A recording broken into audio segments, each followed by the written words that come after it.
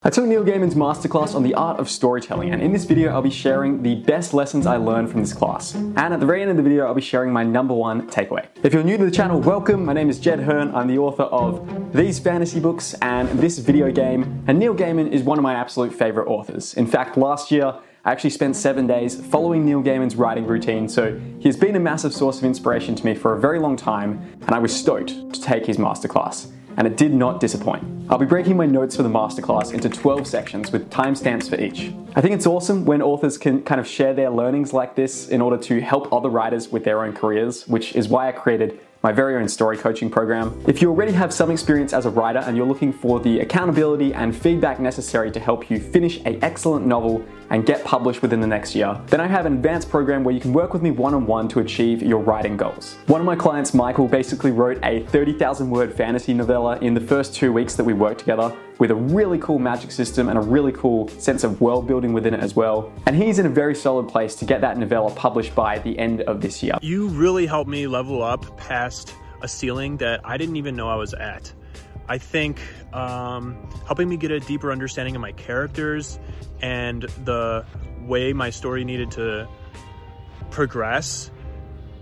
I have learned more as a writer in the past 2 months than I did in 2 years trying to push myself alone. You can apply using the link in the description down below, and if I think you're a good fit, we'll get on a free call where we can discuss your writing and the details of the program. Now, let's get into the best lessons I learned from Neil Gaiman's masterclass.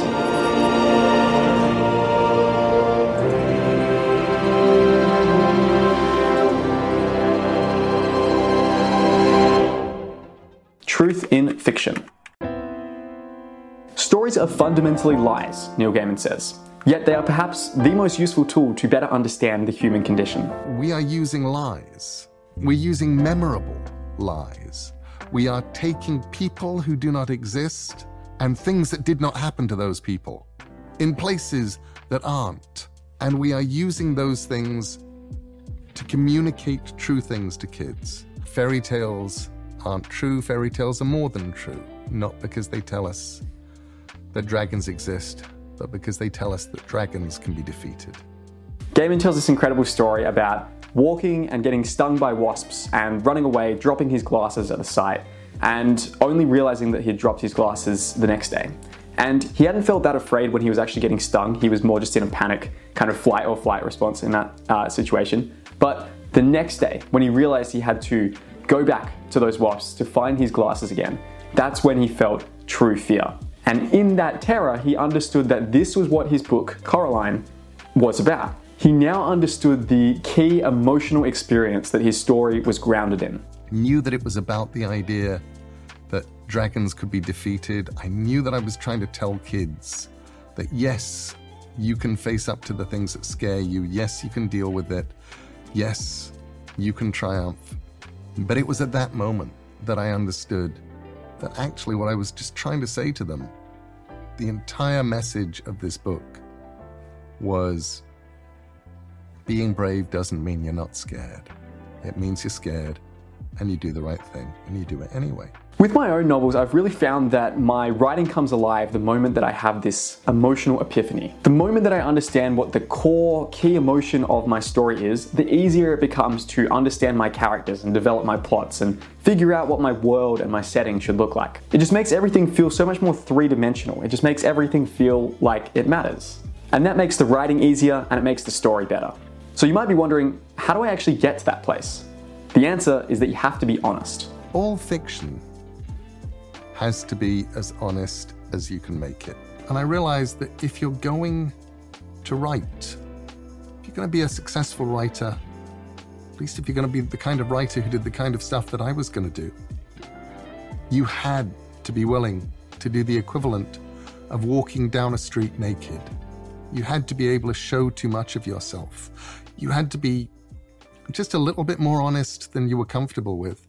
When you can do this, your characters will be so much more relatable and empathetic, and that is really the key to hooking readers and creating a great story. Even if you've never directly gone through the things that your characters have gone through, so let's say for example you're writing a story about a bunch of characters trapped in this creepy, haunted castle and a vampire is stalking them. Hopefully you've never had that exact experience in your own life, but perhaps you've had an experience where there was a school bully and they would just randomly bully you at different times of the day when you're going to school. And school for you would be this terrifying experience where you never knew when the attack was going to come or how it was going to come, so you were just constantly on edge. It's very different to that vampire story, but emotionally it's the same experience of not knowing where your enemy is going to come from. And from that, you can ground your story about the vampires in this very personal, emotional experience of you being bullied at school. You can draw from that and let it seep into your characters. Sources of inspiration. If you ask an author, where do you get your ideas? The author will probably mock you. Authors have jokes. And they'll say, oh, from a little idea of the month club. This is because authors are scared and we don't know. And because we don't know and because we're scared, we lash out and we make you feel like you asked a stupid question. You didn't. You asked the big question. You asked the real question. Where do you get your ideas is a real question. So where does Neil get his ideas from? First of all, he discusses the importance of an open mind. A good writer doesn't think about her influences merely in the same genre that she writes, but she also thinks about it in terms of songs and poetry and plays and art and maybe different countries and experiences that she's had in her life. But the most important thing that you can do is open yourself to everything. Always be exposing yourself to new experiences, to new adventures, to new perspectives. And these new sources can give you inspiration to fill up your creative well. Like I said in my video about writing like Stephen King for 30 days, I really firmly believe that to be an interesting writer, you have to live an interesting life. Now, all that is very high level. Luckily, Neil also gives some very concrete tips for finding inspiration, and his very first one is to subvert the familiar. One of the things that's really fun as a writer is subverting expectations. What you're doing here is you're looking at a story that you're really familiar with, and then you're just trying to see it from a different angle. Gaiman gives a great example of this with Snow White. But reading it the 1000th time, I stopped and thought, you know, it's a very strange story. I mean, what kind of person has hair as black as coal, lips as red as blood, skin as white as snow, and gets to lie in a coffin for a year and then get up and they're fine again? And what kind of prince rides past on a horse and says, hey, that girl in that coffin, she's gorgeous. Can you bring her back to my castle? Because that's kind of weird too. And all of a sudden, I'm looking at something which is a story that I've looked at 1,000 times, as if I've never seen it before. And I'm going, well, this, if you view it from over here, you're telling a story about a vampire princess and a necrophile prince. I love this example. I really think Neil is the best modern fairy tale writer out there. So seeing how he kind of draws from these familiar tales and then changes and warps them through his own lens is really, really cool. His next tip is to make up stories with the people around you. I highly recommend train carriages, underground carriages, bus journeys, anything where you have a bunch of disparate people that you don't know. Then look at them. Throw all of you into a situation you've never been in before and start wondering, well, okay, what would this person do? I had a massive smile when he talked about this because it's something I've been doing for years. Just the other day, I was out for dinner with my parents and we were at the beach and there was a guy sitting out on the beach, just at a table on the sand, looking out into the sunset. Very grizzled guy, like gruff, kind of almost looked like ex-military type with an eye patch. And just looking at him, I couldn't stop my mind from racing and thinking about what was his story? Like, how did he come to sit here? What is he thinking about? What's he planning to do next? People are so much more interesting and strange and more unlikely than anything that you could make up. Finding your voice. When you're a writer starting out, the idea of your voice, of your style, is huge. You want to know what your voice is. You don't really know. Neil says that style is actually the things that you're doing wrong. It's the little imperfections, the little ticks you have that make your story unique and interesting. That a writer's voice, which is huge, which is important, which is actually the thing that the reader responds to more than anything else, at the end of the day, is a result of getting to the point where you discover this is what you sound like. When you start out as a writer, it's so tempting to be stressed about your voice and about your style. I know a lot of new writers feel this pressure to understand what their voice is, to create this unique tone for their writing, but I would almost argue this is a waste of time. For me, style isn't something that you actively create. It's something that you organically discover through the process of just writing and producing a ton of work. And I think that's actually quite liberating to know if you are a new writer. Chuck Jones said, you have 1 million bad drawings in your pencil, and your job as an artist is to get them out so the good ones can follow. And I think as a writer, and especially as a young writer, your job is to get the bad words out, the bad sentences out, the stories that aren't any good yet. And you don't ever get them out going, I'm going to write a really bad story now. I just have to get this out. You think it's a great story. You think it's a great idea. You think it's good at least. But the most important, and it may be, but the most important thing is just you get it out. When I was 15 and I was starting out on my very first book, I heard this idea that you need to write 1 million words to become a good author. Maybe that would have depressed some people, but it actually really motivated me. It made me realize that this was a skill, and just like practicing a sport or a musical instrument, it was something that I could get better with, as long as I was willing to stick around and keep putting in the reps. And after you've written 10,000 words, 30,000 words, 60,000 words, 150,000 words, 1 million words, you will have your voice, because your voice is the stuff you can't help doing. Oh, and if you're curious, after doing this for about 10 years, I'm 25 now, started my first book when I was 15, I've just recently passed the 1 million word mark with my own writing. And you can see that there's a lot of novels here that didn't make it, or at least haven't made it yet. And that's okay. I actually hope that it can inspire you to see how long I had to slog away at this thing to finally get some results. But the most important thing is just writing, and you finish things if you can. I have, up in my attic, probably 100, 200 first pages, first 2 pages, maybe even the first 3 pages of things I wrote between the ages of 16 and 20. It wasn't until I was probably about 20, maybe 21, that I realized that actually I had to start finishing them.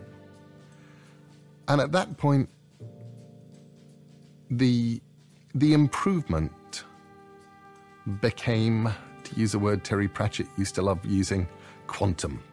You learn more from finishing a failure than you do from writing a success. Developing the story. So how do you turn your ideas into a great story? Neil starts by saying that your first aim, maybe the most important thing you should be trying to do, is simply focusing on creating a story that gets readers to keep turning the pages and doesn't leave them feeling cheated at the end. And then what happened? And those words, I think, are the most important words there are for a storyteller. So anything you can do to keep people turning the pages is legitimate. The main thing that you have to do is to care.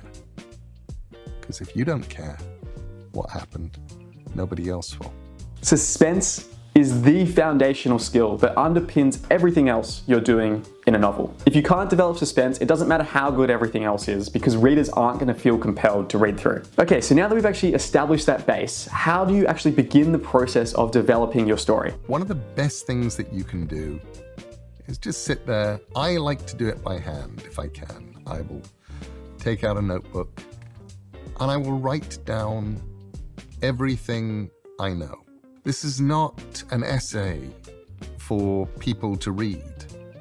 This is me telling myself right up front just everything I know. The process of writing is a really important one, because even in the process of writing anything simple, your mind starts to notice connections. And connections are what fiction is made out of.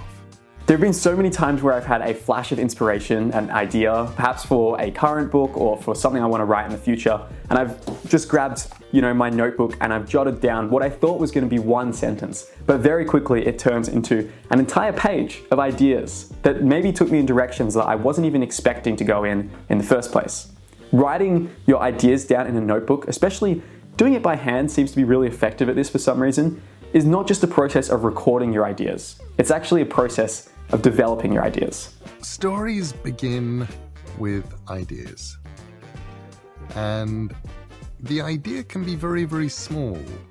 It can be a feeling. It can be an image. It can be something your story begins with. It could be something your story ends with. It could be some moment from the middle. It could be two characters interacting.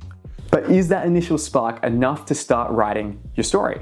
I've been writing long enough that I have a certain amount of faith in myself. And I think faith in yourself is something that you need. Personally, I think there's no such thing as a good or a bad idea when it comes to a story, because the idea is really only 5% of the process. The real majority of writing is the actual process of writing, of how you execute on that idea. A mediocre idea, executed well, executed to completion, is always going to beat the best idea in the world that never gets written down. Just start writing. Very often, something that I'm going to want to know before I begin is what it's about. And I'm probably really not going to find that out until it's over, until I sit there and reread it. And I go, what was this about? But I need to have some kind of idea of what it's about going in. And that isn't plot. If anything, I guess you could call it theme. For me, the moment when my story really unlocks is when I discover the theme. I define theme as a moral argument about the correct way to exist in the world. So I wouldn't call something like love or death my theme. I would actually define theme in terms of a sentence like the following. Redemption is possible through sacrificing the self for an ideology that is bigger than your own desires. And in fact, that is the very theme for my space fantasy novel, Across the Broken Stars. I actually had that theme written down on this one-page document that I kept next to me the entire time I was writing this book, so that I was constantly reminding myself that is what this story is about. Go give it a read if you want to see how I explored that idea. So here's Neil discussing the theme for Neverwhere, which is this story about a subterranean, shadowy world set beneath London called London Below. Was just going, okay, I want this to be about the people who fall through the cracks. I want to write about homelessness. I want to write about the mentally ill. And I want to do that in a way that anybody reading it is going to enjoy it. Theme shouldn't be about preaching to readers. It should be about exploring an idea you're passionate about from all different sides and angles. The last thing Neil says in this session is the importance of giving your characters clearly defined wants and desires. It's the only question that opens the door to what do you do next. If you get stuck, you can ask yourself what your characters want. And that is like a flashlight. It shines a light on the road ahead and lets you move forward. He gives a very good practical example of how you can do this to actually generate plot. Just have two of your best characters and have them figure out what they want. And have them want things that are mutually exclusive. And then set them off on their quest. This is funny because it's exactly what I've done for my current novel, Kingdom of Dragons, which I am editing the second draft of at the moment. The story is set in this magical military academy for dragon riders, and my two protagonists are called Rovan and Zora. Rovan comes from this foreign country and he despises the dragon riders because a dragon killed his best friend. So he's stolen a dragon egg and he has infiltrated the academy as a dragon rider to try to destroy it from the inside. Meanwhile, Zora hates the country that Rovan is from because their emperor killed her father. And so she's joined the Dragon Rider Academy to get her vengeance. But throughout the story, Rovan and Zora grow closer together and they start to actually become friends, which leads to all sorts of interesting conflict and tension throughout the narrative. And you know that only one of them can have the thing, whatever the thing that they want is. If they succeed, the other one fails and vice versa. Short stories. Neil says that short stories were really useful for him starting out. In the beginning, they were a great way to begin to learn my craft as a writer. The hardest thing to do as a young writer is to finish something, and that was what I was learning how to do. Short stories give you this very rapid feedback loop, which is so essential to leveling up quickly when you are starting out as a writer. It's actually something that I mentioned in my video about how to achieve your writing goals this year. When it comes to actually writing short stories, Neil has kind of 3 foundational principles that he uses. The first idea he got from Roger Zelazny, who says that you should imagine your short story as the last chapter of a novel. He said, all of my best short stories are the last chapter of a novel I didn't write. And I loved that. I really took that to heart. Because when you're writing short fiction, what you want, whether it's true or not, is to feel like these characters didn't just start to exist the moment the story began. You want to know they've all been in existence all along. And now we are at the point of heightened emotion. His second principle is that only one thing has to happen in your short story. A short story really only has to be about one thing. And then his third and final tip for short stories is that the fewer words you can use, the better. The first place that I start is just with the idea that instead of being paid by the word, I am paying by the word. To sum up his attitude towards short stories, I think Neil really sees them as a fantastic place to quickly increase your skill as a writer and to develop your craft, which is how I see them as well. Short fiction is a fantastic place to learn your craft as a writer. Dialogue and character. So people talk, when writing fiction, about character, and they talk about dialogue, and they talk about them as if they're 2 different things. And they are 2 different things, but they're 2 different things that actually amount to the same thing. And they're like the 2 legs that a character needs in order to walk. Neil sees dialogue and character as these interwoven concepts. For him, figuring out how someone talks is actually the best pathway into understanding that character. Because dialogue is character.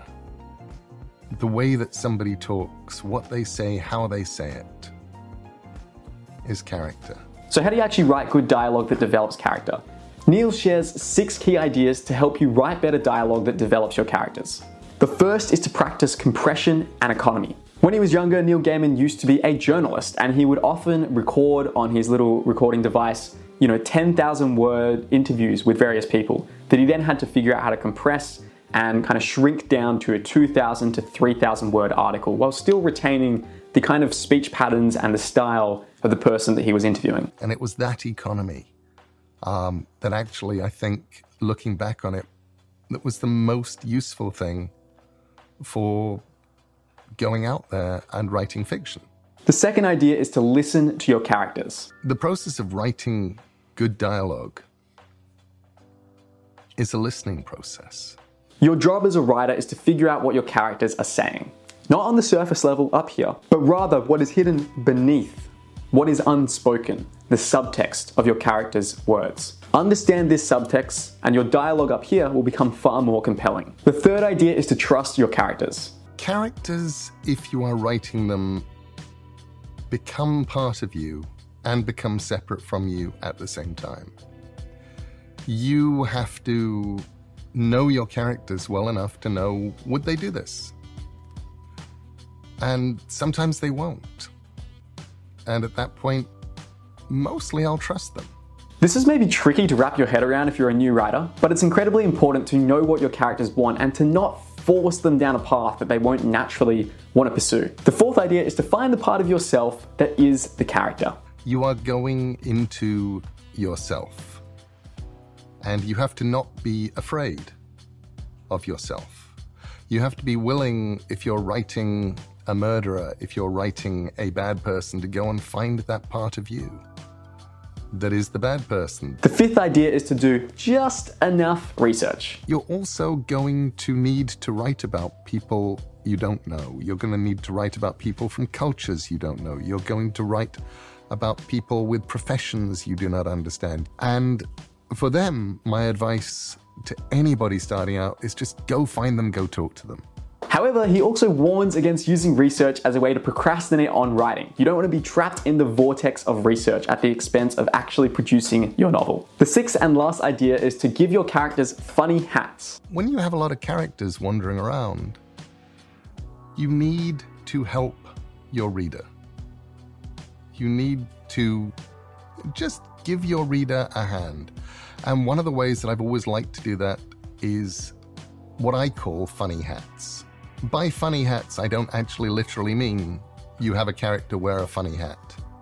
What I do mean is you give your character something that makes that character different from every other character in the book.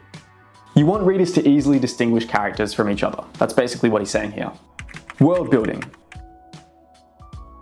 The joy of world building in fiction is honestly the joy of getting to play God. Neil's first tip is to smuggle in details from your own life. The urge is to take places from fiction. Look at the world outside your window. Get out there onto the streets. Look at places. Think about the places that you've been, and then change them. Make them bigger. Make them smaller. What would that school be like if it covered an entire city? What would that school be like if it was an island? What would that school be like if it was floating in the sky?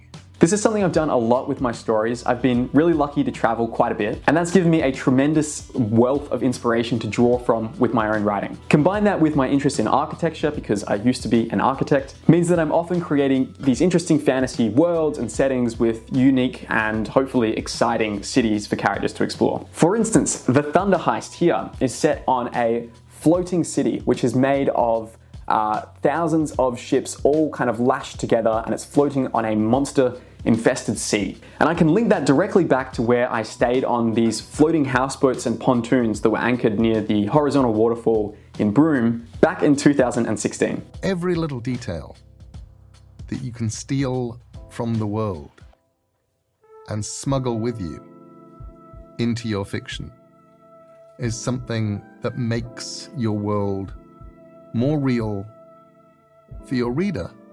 Neil's next idea is that moments of reality create credibility. Anything you can say that makes them feel real, that buttresses them, that gives credibility, you then assume that the author could tell you everything else.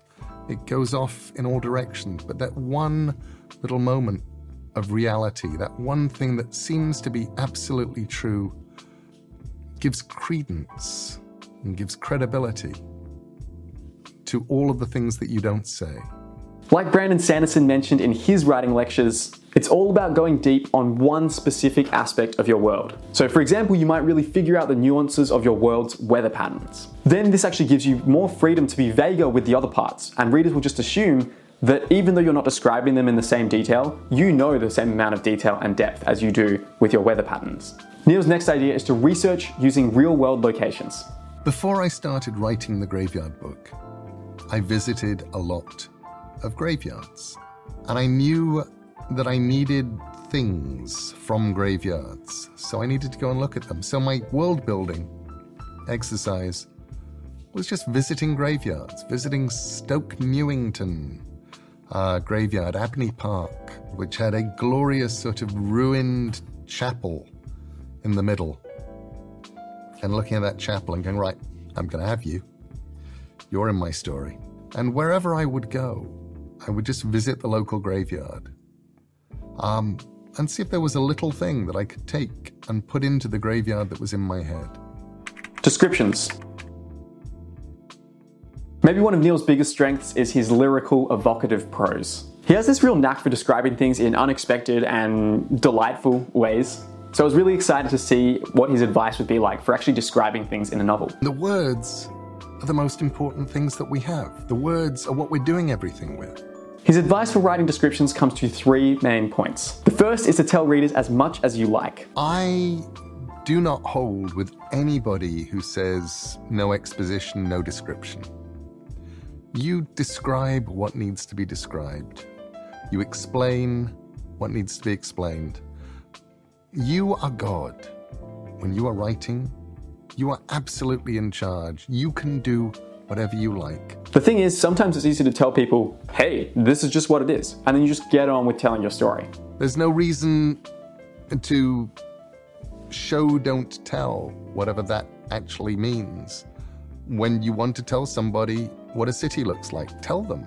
There are no rules other than tell a great story, tell it as best you can. His next tip is to focus on one memorable and specific detail. Quite often, there's not much need to describe things that people are familiar with, like how a character's hair might look, or how a dragon might look if you're writing fantasy. These are things that people tend to know. But what Neil tries to do is something else. So what I'll try and tell them while I'm describing is what makes this a little different. What makes this memorable? So in my own book about dragons, Kingdom of Dragons, I assume that most readers know what a fantasy dragon looks like. So instead of describing kind of the whole beast, I just focus on really one specific detail. For example, Zora's dragon Dapple has these kind of black scales that scar his back. And that's kind of an interesting detail that I zoom into and describe. It can be a fairly small image, but it can be a tree that looks like a clutching hand trying to grab the clouds. And suddenly you know why that tree is different to all the other trees. And it evokes emotion. And that's the other lovely thing that you can do if you can with description, is do more than one thing at the same time. His last tip is to appeal to the senses. When you're writing a description, the most important thing is to find something. Find one thing that is memorable, one thing that's important, one thing that's different. And then look at that using a sense. Writers tend to overemphasize sight and sound, and really a lot of new writers tend to not use many descriptions that use smell, taste, or touch, which is a shame because those 3 senses can sometimes be the most evocative and interesting senses to explore in a moment. You need to invoke whatever is going to be strongest. Genre. Mastering genre is all about knowing what readers expect from your story. Look at it from a perspective of reader expectations. What are they coming to this for? What will they feel cheated if they do not get? Once you figure out your genre, whether that's fantasy or sci-fi or romance or thriller or crime or something else, then go ahead and list the expectations readers might have of this genre. Reader expectations are a lovely thing to play with.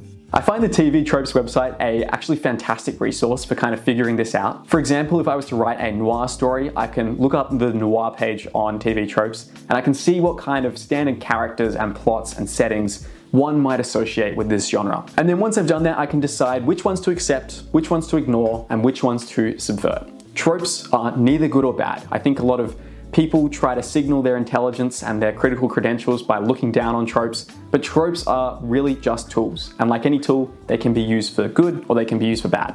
It all depends on what you want to do with your story. You don't actually ever have to give people the thing they want in the way they're expecting it. I actually always like it if you give them what they want in a way that they're not expecting. The important point though is that it's always good to know what the rules are before you break them. Dealing with writer's block. People love to talk about writer's block, and they love to talk about writer's block because it sounds fancy, it sounds like a real thing. It also sounds like something that you can do nothing about. And that, of course, isn't true. I think writer's block is a myth. There you go, I said it. I think we tend to mythologize writing and we make it into this mysterious and magical process. But I think it's actually much better to view writing as this mundane act of labor. That doesn't actually make it any less special. The world's grandest cathedrals are made by people simply laying one brick at a time. And I think that's actually a really good attitude to adopt, because when you stop viewing writing as this magical thing where sometimes the gods come down and they bless you with inspiration, and other times they curse you instead, when you stop viewing it that way and you start viewing it as this mundane act of labor, it's actually far more empowering, because then you can realize, okay, I'm feeling stuck. It doesn't mean the gods have cursed me. It just means that maybe something isn't working with my story, or maybe I need to try a different approach. First thing to do, if you're actually stuck, don't just sit there staring at the page, staring at the screen, staring at your keyboard, being angry. Go do something else. For me, I find that exercise is the best way for me to kind of refocus and to clarify my thoughts if I'm stuck on something with my writing. 2, come back, pretending you have never read it before. The old pretend you have never read it before technique. Start at the beginning and read it through. Very, very often, once you do that, where the story should be becomes obvious. Where you went off the rails becomes obvious. And you did go off the rails. The problem is always earlier. Problem's always earlier than the place where, the car goes off the road and now you're stuck there.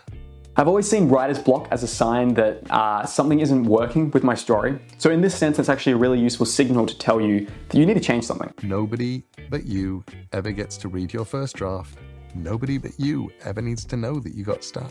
Neil's next tip is to give yourself a deadline, which sounds a little bit counterintuitive, but it's really useful. He talks about how only giving himself 24 hours to write his short story, How to Talk to Girls at Parties, actually motivated him to finish the short story after several false attempts. I went down to the bottom of the garden with a blank notebook and came back that evening with How to Talk to Girls at Parties written. Deadlines are a big part of my own process, especially when I'm outlining. It's easy to just feel like I'm never going to figure it out and that I could just spend months and months and months figuring out this outline. But what I like to do is once I've got my outline to maybe 60-70% of the way there, I tell myself, Jed, you have to start writing the first draft in 1 week. So you can do as much outlining as you want, but in 1 week you have to start.